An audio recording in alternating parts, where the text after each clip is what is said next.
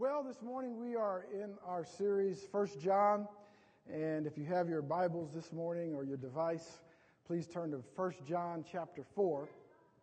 And we're talking about the Apostle John and his epistle, 1 John. He's the oldest apostle, remember, one of the last, well, actually he was the last one of the original apostles to die. He was one of the closest friends of Jesus. You had the disciples, you had the 70, you had the 12, and then you had the three, Peter, James, and John. Okay, and he was one of Jesus' closest friends. John wrote the Gospel of John, and that's a gospel that we very often use to witness to people that don't know the Lord, because that gospel really exemplifies Jesus, both in his deity and in his natural state, and what he'd done on the cross for us. So we use a lot of verses of Scripture out of the Gospel of John to witness. And so he wrote that, and then paints a perfect picture of Jesus. And he also wrote 1st, 2nd, 3rd John, which we're in 1 John this morning, his epistles to the church and the churches, and they address issues that the churches had more than 50 years after the day of Pentecost. So this is about 50 years after Pentecost, and John writes these epistles to deal with issues that are going on in the church, and he sees these things because John has been around. He walked with Jesus. He's been through the whole church thing. He's done church, and he's seen the ups and downs and disappointments and successes. And so now he has something to give and something to turn over to the churches. And so he writes his epistles. And then these churches were going for 5 decades, after Jesus. And then after that, he addresses these problems. He writes the book of Revelation. And the book of Revelation, some say, is one of the hardest books of the Bible to understand and to interpret. John, the same John that wrote the Gospel of John is the same John that wrote the book of Revelation there on that island of Patmos. He was caught up with the Lord. And so he wrote all these things. And when we talk about the Apostle John, we're talking about someone who's spread broad. We're talking about someone who's a heart man. He's a mind man. He's a spirit man. He's a man of love. He's a man of understanding. And he's a man who comes also against sin. He's a man of standards. Come on. John is broad. If you had an opportunity or a chance to sit down with the Apostle John at your house or maybe at Starbucks or someplace, you would take advantage of that opportunity. Why? Because John has something to share. John has something to pass on. He's a person that you can just sit with and listen to about his escapades with Jesus, both before and after Jesus. And he can share all of these things. He had great revelation. He has something to share, not only with you from the spirit realm, but in the practical realm. And so John is a broad man. But what he's shared with us so far has been about us walking in the light, right? Let the light expose everything that's not like God. And we'll find out today that that's something that shouldn't make us fearful or be afraid, because really we don't want those things that are not like God in our life.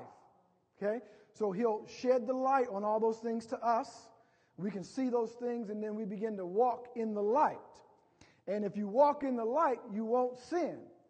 But he says, should you fall short, you have an advocate. You confess your sin to the Father, and he removes that sin from you. And then you get your second chance. And then he tells us in chapter 2 and chapter 3 to walk in love, that God is love.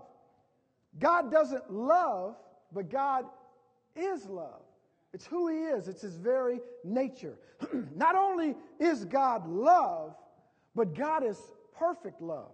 God's love is perfected. He's perfect love. Remember we talked about that agape love, that love that doesn't need anything back from you, that love that can endure offense, that love that can endure a disappointment. That's the kind of love that God has set upon us. He tells us, he says, let us love one another. Why? Because God is what?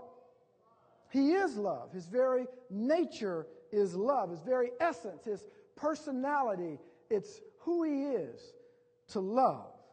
And he says that we should love one another because his love is in us. How many of you, if I were to ask for you to raise your hands this morning, how many of you would say that you have perfect love in you right now? Just perfect. Right, no. Nobody can raise their hand.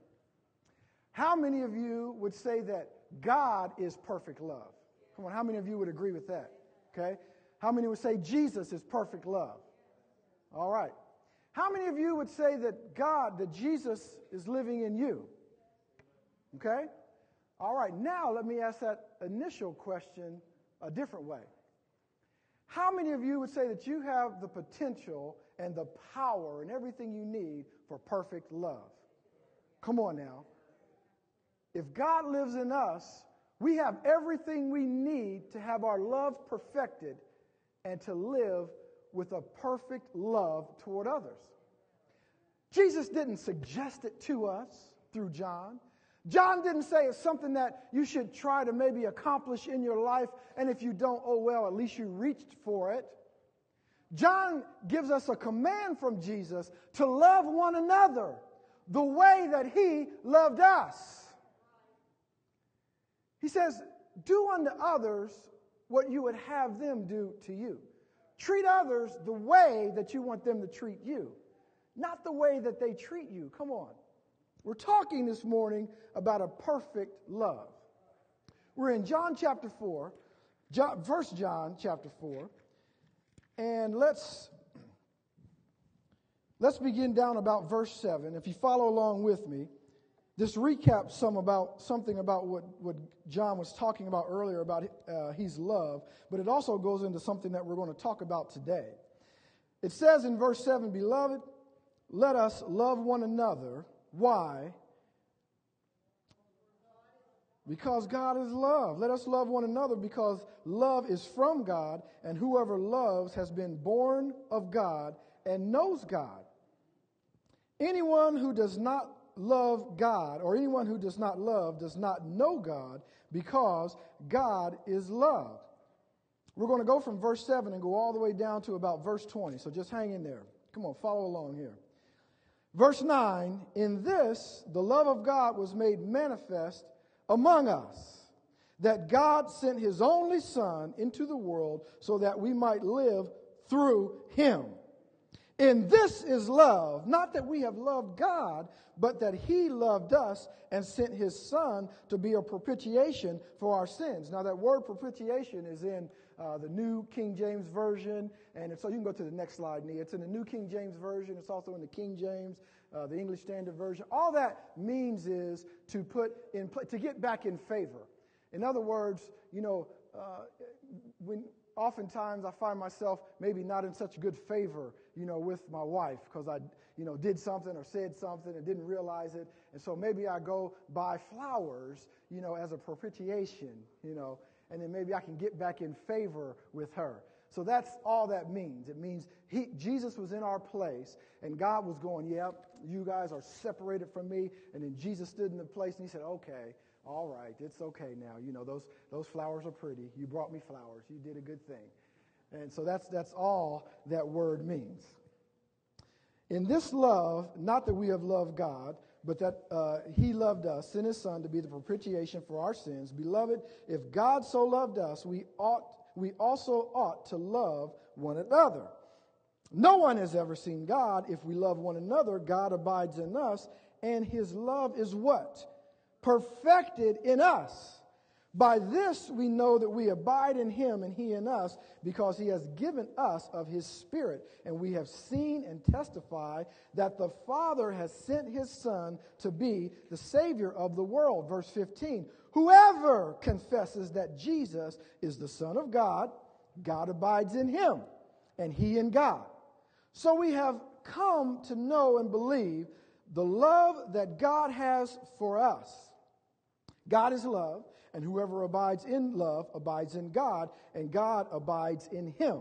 By this is love perfected with us, so that we may have confidence for the day of judgment, Because as he is, so also are we in this world. Now here's what we want to get to today. This verse 18. There is no fear in love. I'm reading from the English Standard Version. But perfect love casts out fear. For fear has to do with punishment, and whoever fears has not been perfected in love. We love because he first loved us. If anyone says, I love God and hates his brother, he is a liar. For he who does not love his brother whom he has seen cannot love God whom he has not seen. And this commandment we have from him, whoever loves God must also love his brother. Now we're focusing this morning on this verse 18. There is no fear in love, but perfect love casts out what? It casts out fear. This is why love has to be perfected in us. Because there cannot be any fear in us. We cannot walk in fear. Now let's measure God's love by your love and by your experiences. Don't measure God's love by how you feel or your circumstances. Come on. Because his love never changes. And then you must realize that you were created by God to be loved and also to love others, watch now, in that same way. You were created by God to be loved and to also love others in that same way. Loving others the way that you want to love them, saints, is not good enough. That love must mature in us. You see, the perfecting love of God, the presence of God in us, is the way love is perfected in us. It's something that grows in us. The mature love of God that allows us to trust and hope in God. And we grow in this love, and we are perfected in this love.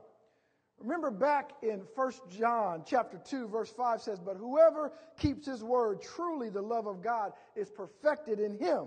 By this we know that we are in him. And then this series is based on that verse 6 back in chapter 2 saying that, listen, if you know Jesus, if Jesus is in you, then you ought to live like him. Live like Jesus with a perfect love. So here's very briefly what we want to focus on today. There is something that can stop that perfect love in you. I mean, we can name many things like sin. Sin can stop the perfect love from flowing through you. Come on, can it? Right? There are many things that could probably stop that love. But the greatest thing to me is this word here, fear. Love has no room for fear. There is no room for fear in love, folks. You cannot be afraid to move forward in God. Now, the fear we're talking about this morning is not that fear that is reverence for God, because we are to fear God. That is a reverence, right? Because he's the Almighty God. Come on, he's holy. We're not talking about, which this is really not fear, but we interpret it as fear. We're not talking about that fear that, when you see a lion, you go over and tease him, all right? You wouldn't do that, right? That would just be unwise. That's really, I wouldn't call that, fear. I would just call that stupidity. Yeah, okay, something like that, all right? But that type of fear, that's a healthy thing, right? But we're talking about the fear that when you know that the Lord is working in your life, you know what the Word of God says, and you're afraid to step forward and do it. Turn over to Deuteronomy with me.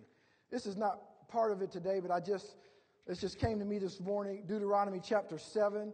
I don't have the scripture up there for you, but if you can turn over there very quickly, look at these first couple verses. This explains what I'm talking about here when we're talking about fear. All right? Deuteronomy chapter 7, you remember God's chosen people and about them going into the promised land, right? And God is talking to his people about going over there and conquering the land. Listen, it says, when the Lord your God brings you into the land that you are entering to take possession of it and clears away many nations before you, he's telling them what he's going to do. He said, I'm going to bring you into the land, and I'm going to clear away many nations before you. The Hittites, the Girgashites, Amorites, Canaanites, Perizzites, Hivites, and the Jebusites. He didn't leave out any ites. 7 nations more numerous and mightier than yourselves. And when the Lord your God gives them over to you and you defeat them, then you must devote them to complete destruction. You see what he said? He said, when you see all these ites and all these things in front of you, they're more powerful than you. You can't do it by yourself. You're not going to be able to do it. If you try to go without me, you will not be successful. He said, but if you allow me to work through you, I'll clear the path for you. You see, their blessing, that promised land, was right on the other side of their fear. It was right on the other side of their fear. But the fear would stop them from moving over. You remember when the 12 spies went across? Come on. 2 of them came back, and they didn't deny that there were giants in the land. Say, yeah, there's giants. But we got God. Come on. Come on now. David said the same thing. Please. You may be 9 foot, but the one that's on my side created you, enemy. Come on. And I can defeat you. But what stopped 1 million people from going across? The 2 people knew. It was the fear. Fear of the unknown. Fear of what they saw before them. Even after God told them, I gave you the land. You just have to go conquer it. Love, saints, if we're going to love like God, if we're going to live a victorious life like God wants us to live, then there is no room for fear. Verse 18 says, there is no fear in love, but perfect love casts out fear. Fear involves torment. But he who fears has not been made perfect in love. If you still have some fears in your life, I believe we're going to get rid of those today. We're going to pray and we're going to cast those things out. If you still have some fears in your life, you have not been made perfect in love. And today, God wants to make us all perfect in love so that we can move forward in him. Listen to it in the Message. It says, there is no room in love for fear. Well-formed love banishes fear. It says, since fear is crippling, a fearful life, fear of death, fear of judgment, is one not yet fully formed in love. We could go into a whole sermon on faith, but we don't have time today. We'll get to that. Fear will keep you from your blessing. Faith is the vehicle that takes you to your blessing. Where God's love is, there is no fear because God's perfect love drives out fear. It drives out fear. Do you know that every time Jesus came on the scene to confront someone, whether it was his disciples or whoever, very often anyway, first words out of his mouth were, do not fear. Fear not. Have no fear. In fact, Jesus, who is the greatest evangelist, both pulpit evangelist and relational evangelist that ever walked the earth, gave us a great example over in Luke. I believe it's in chapter 4, when he first called Peter, James, and John. Peter, James, and John were all together. You probably remember the story. And Jesus was going around. He had healed a few people, turned some water to wine, done a few things. And the people now are following him. And he comes to the lake, and he sees some boats out there with some fishermen. And he finds Peter and James and John. They got their little business. You know, they have their fishing business, right? And they're doing pretty well. And one night, they were out all night fishing and didn't catch anything. And now Jesus comes here in the morning. All these people are following him, and he's going to try to teach them and talk to them. So he sees Peter over in his boat. Peter's probably gathering his nets. He didn't catch anything, so they're packing up. And John, he's like, John, give me the thing over there. We're going to put it all up and go home. And Jesus says, hang on a second. And they're like, oh, Jesus, what does he want? And so he says, I'm going to step into the boat. I need to talk to these people. And he pushes out a little bit from the shore. So there they are sitting there. Oh, God, now I'm sleepy. You know, we've been out here all night. Now he wants to start talking, and he wants to use our boat. So he's standing in the boat, talking to the people, teaching them about the kingdom of God and how to overcome, and teaching them about faith and how much God loves them and all of that. And when he gets done, he does his benediction. He says, God bless you. Go in peace. Go have breakfast. And he looks over at Peter, and Peter's saying, okay, are you finished now? Can we go? And he says, cast your nets out on the right side of the boat. And Peter, now James and John were there also. Remember, our apostle that we're talking about was right there with them because they had their business together. But John was kind of quiet at this time. You know, he hadn't been to the island of Patmos. He hadn't been caught up in the spirit yet, you know. So he was the quiet one. And James was a little quiet also at this time. Peter was never quiet. He's the one who said, hey, we've been fishing all night. Looked over at John. John was like, he said, okay, nevertheless, at your word, we'll cast out our nets.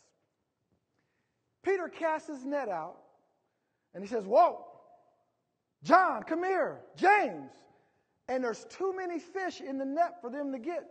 Now they start calling other boats. Joe, Larry, we need some help. So they bring the other boats over, and they have a catch they never had before. And they need more boats to help them take this thing in. Now, Peter has a revelation, an epiphany. I don't know if you've ever had one of these things, but it's kind of like one of those things when you realize something all of a sudden. I'll give you an example. You know, you're supposed to go pick up your daughter from school, 3:30. Maybe you're off work that day. So you're sitting around at home doing this and that. You know it's about 2:30 now, so in about 45 minutes you're going to have to leave. So you sit down on the couch, maybe turn on the TV, you got some coffee or some juice there, and all of a sudden you open your eyes.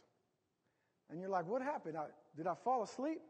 And you look down at your watch, and it's 10 minutes after 4. You have what I call an epiphany. Oh my God! What? I must have fallen asleep. And you rush to get your daughter. This is the type of thing that happened to Peter here. All of a sudden, he had an epiphany. When all this stuff happened, now listen, Peter was a good fisherman. Come on. This was their business. Him, John, James, this was their business. They knew what they were doing. I mean, come on now, Jesus, you know how to make tables, all right? I understand that. You can make some chairs. But when it comes to fishing, we know how to do this. We got this. And so when Jesus said that, just spoke a word, and they caught more fish than they had ever caught in their lives, Peter got an epiphany and said, whoa. And then he went and knelt down in front of Jesus. And he said, Lord, depart from me, for I am a sinful man. Now, a side note here. So I talk about Jesus as one of the greatest relational evangelists that there ever was. You know, when you think about being an evangelist, you think you have to be up here at the pulpit or standing down at People's Park somewhere and preaching to people with a microphone. But look how Jesus did it. Now, he taught people that wanted to hear what he had to say. But look how he got Peter, James, and John. He went to them, to their business, blessed them in their business. They prospered in their business. They prospered. And when they prospered, they said, whoa, I want to be on this guy's side. They got the revelation. Come on, relational evangelists. Bless people. You want to win somebody? Go bless them. Don't tell them how much of a sinner they are. They know that already. They may act like they don't know it. They know it. You don't need to remind them how much sin they're in and how bad they're in, how good you are and how bad they are. Bless them. Come on, that's just a little side note, relational evangelist. But this is Peter is falling down before Jesus, and he says, depart from me. Now, we grew up together. I didn't even realize. I didn't even know who you were. And now it hits me who you are. You know what Jesus says to him? He says, do not be afraid. He says, do not fear, Peter, for now you will be fishers. You will be a fisher of men. You, John, James, come go with me. You will be fishers of men. When Jesus confronts us, anything he does, he tells us, do not be afraid. I have blessed you with every spiritual blessing in Christ Jesus. You sit in high places, in heavenly places with me. Why then are you afraid? Fears. We all have childhood memories and childhood fears. Come on. Perhaps you, like my son, needs a night light in his room. Maybe you needed that when you were growing up. Keep unseen evil away. Maybe you had a basement that made noises and you believed something was living down there in the basement, ready to jump out and snatch you. When I was growing up, we had and many of you know this same story, probably just a little differently, but when I was growing up, Lexi, we had this house that was in our neighborhood. It was you go out of our house and make a right, and then you make a right on this street, Minnesota, and go all the way down. And all the way down near the woods, there was this house way back there on the street. And me and my friends, would tell me, if you walk past that house, there was a lady named Mary that used to live there. And if you walk past that house and you say her name 5 times, I don't even know what would happen. I don't even know if they because I was so scared by then, I didn't even want to know what happened. I guess she would come out and snatch you or something and, stab you or make you eat some broccoli. I don't know what it was. She would make you, whatever kids are afraid of, and you would say her name 5 times. Do you know that we never went past that house and said, we ran past the house, and we might even say her name 4 times. But no one ever said her name 5 times that I know of because we were so afraid. Isn't it amazing the things that people will believe? Come on, adults believe those type of things too. Maybe not about Mary, but we have some silly fears that are the same way. But when you tell them God was going to do something for you, well, I don't know about all that. That's a little hard to believe. You'll believe all these other things.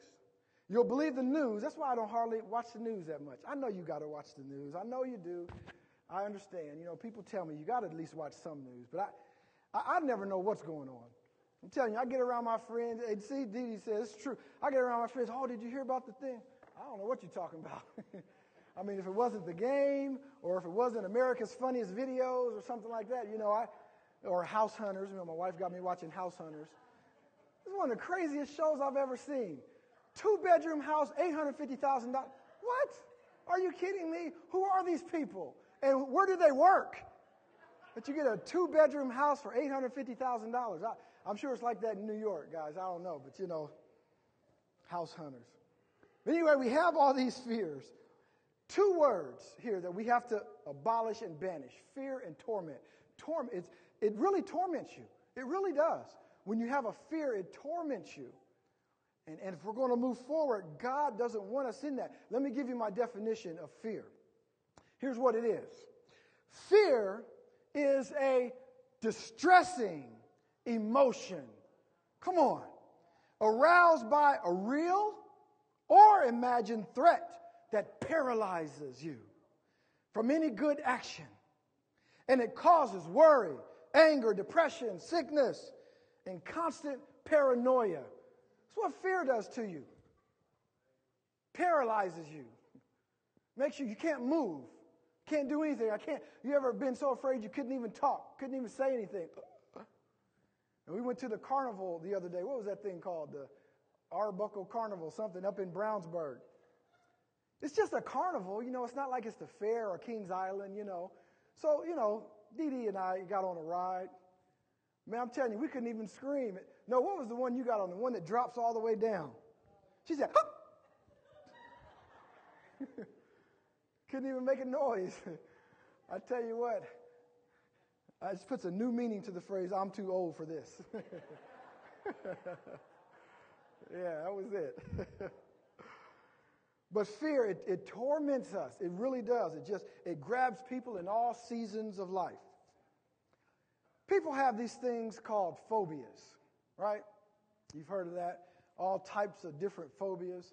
So I was looking at this and I thought, what kind of phobias are there that we have that we need to get over? You'd be surprised at all the phobias that people have. Now, I'm not glorifying these things, but I chuckle because it's so funny. Look at some of the phobias that people have. Fear of confined spaces. We know about that, right? Claustrophobia. Heard of that before, right? But people also have a fear of sunlight. You know that? Don't want to go out in the sunlight. I'm the opposite of that. I love the sun. Go out in the sunlight. People have a fear of hair. Now, that's not my fear. Okay? But some people do have a fear of hair. And then there's those other people, and I hope there are none in here. Maybe that's why some of the seats are empty, because there's a fear of bald people. Did you know that? There's a fear of bald people. Palatophobia. Some people have a fear of music. Yeah, can you believe it? These are things. I'm not making these up. I couldn't even spell these phobias, so this one's not so hard to believe because I see my kids. Some people have a fear of vegetables. Yeah, don't they? They have a fear of vegetables. Yeah, Bobby. That's right. Unbelievably, some people have, and there's something more amazing to this than just the fear. Some people have a fear of long words. And it's explained by a long word. What is that all about? Really? No wonder. Yeah, I'm afraid of that too. Hippopotamus is striking like a ball, but the phobia, grief. Some people have a fear of peanut butter getting stuck to the roof of their mouth. Real phobias. Some people have a fear of ugliness. Some people have a fear of crossing the road. The chicken didn't get that one. Some people have a fear of beards. Some people have a fear of string. I could go on and on. It's amazing some of the fears and some of the phobias that people have.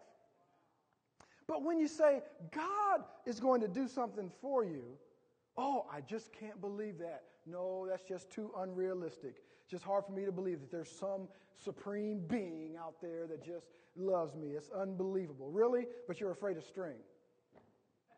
Come on. We have to get over these fears. Fear has a destructive power. There are a few forces, and I hope you write some of these down. There are a few forces, because fear, let me tell you, fear is a spirit. You know that? Because Paul told Timothy, right? God has not given you the spirit of fear. And he replaced it with the other three, right? Power, love, and a sound mind. Fear is a spirit. And don't you realize that the spirit doesn't come upon you when all of a sudden when you become fearful. That spirit is out there laying dormant, just waiting for you to cross over to the promised land, and then all of a sudden it manifests. It manifests itself. But if we have a perfect love, if we've been perfected in love, it won't faze us, saints. We can walk right through that thing. I can say Mary, Mary, Mary, Mary, Mary, Mary. Because I can say Jesus, Jesus, Jesus, Jesus, Jesus. That's a name that's above every name, including Mary. Come on. Now, if anybody's named Mary, I apologize. I don't mean. There are some things that we need to get through. Number one, I hope you write some of these down or remember these. Fear-based thoughts. Fear-based thoughts will absolutely cripple us. And these are the thoughts that we haven't even done it yet. We haven't even gone to the bank to get our mortgage. We haven't even gone to ask, if we can get this or we can do that thing. We haven't even asked that person to the dance. Come on. But the thoughts are already in our mind. Well, that probably won't happen. I mean, as soon as I try to go over there, they'll probably say no, or, this and that's going to happen. That's going to happen. This is going to happen. And all these thoughts come in our mind. These wrong thoughts invade our mind, and they cripple us and keep us from moving forward. And then, right on the back of that are fear-filled words. Boy, this is a big one. Really is. I mean, how many times do we have to talk about confession? Right? We do not need fear-filled words coming out of our mouth. And that's why I love what Brother Jeffrey Hauser said. Listen, Mom, don't let anybody in here that's not talking the Word of God. Right? Don't let anyone in here that's doing that. I don't want any fear-filled words. What about fear-based information? Again, looking at the news. Fear-based information is bad. We receive it all day. We have to dismiss it, folks. Why? Because fear does this. It magnifies problems. And what we should be doing is magnifying the Lord and his blessings upon us. We sang it this morning, I will exalt you. I will exalt you, not my problems. I will exalt you, not my fears. I will confess you. Fear causes us to be powerless. It makes us believe that we can't do anything about it. Oh, well, there's nothing I can do about it. What can I do? Causes us to be powerless. Fear paralyzes the soul. We can't move. We can't do anything. Come on. Fear is torment to us. Fear brings bondage. It won't let us do anything. These are all the things that fear does to us. Now, how do we overcome this thing? Very quickly. How do we cast out fear? It says perfect love casts out fear.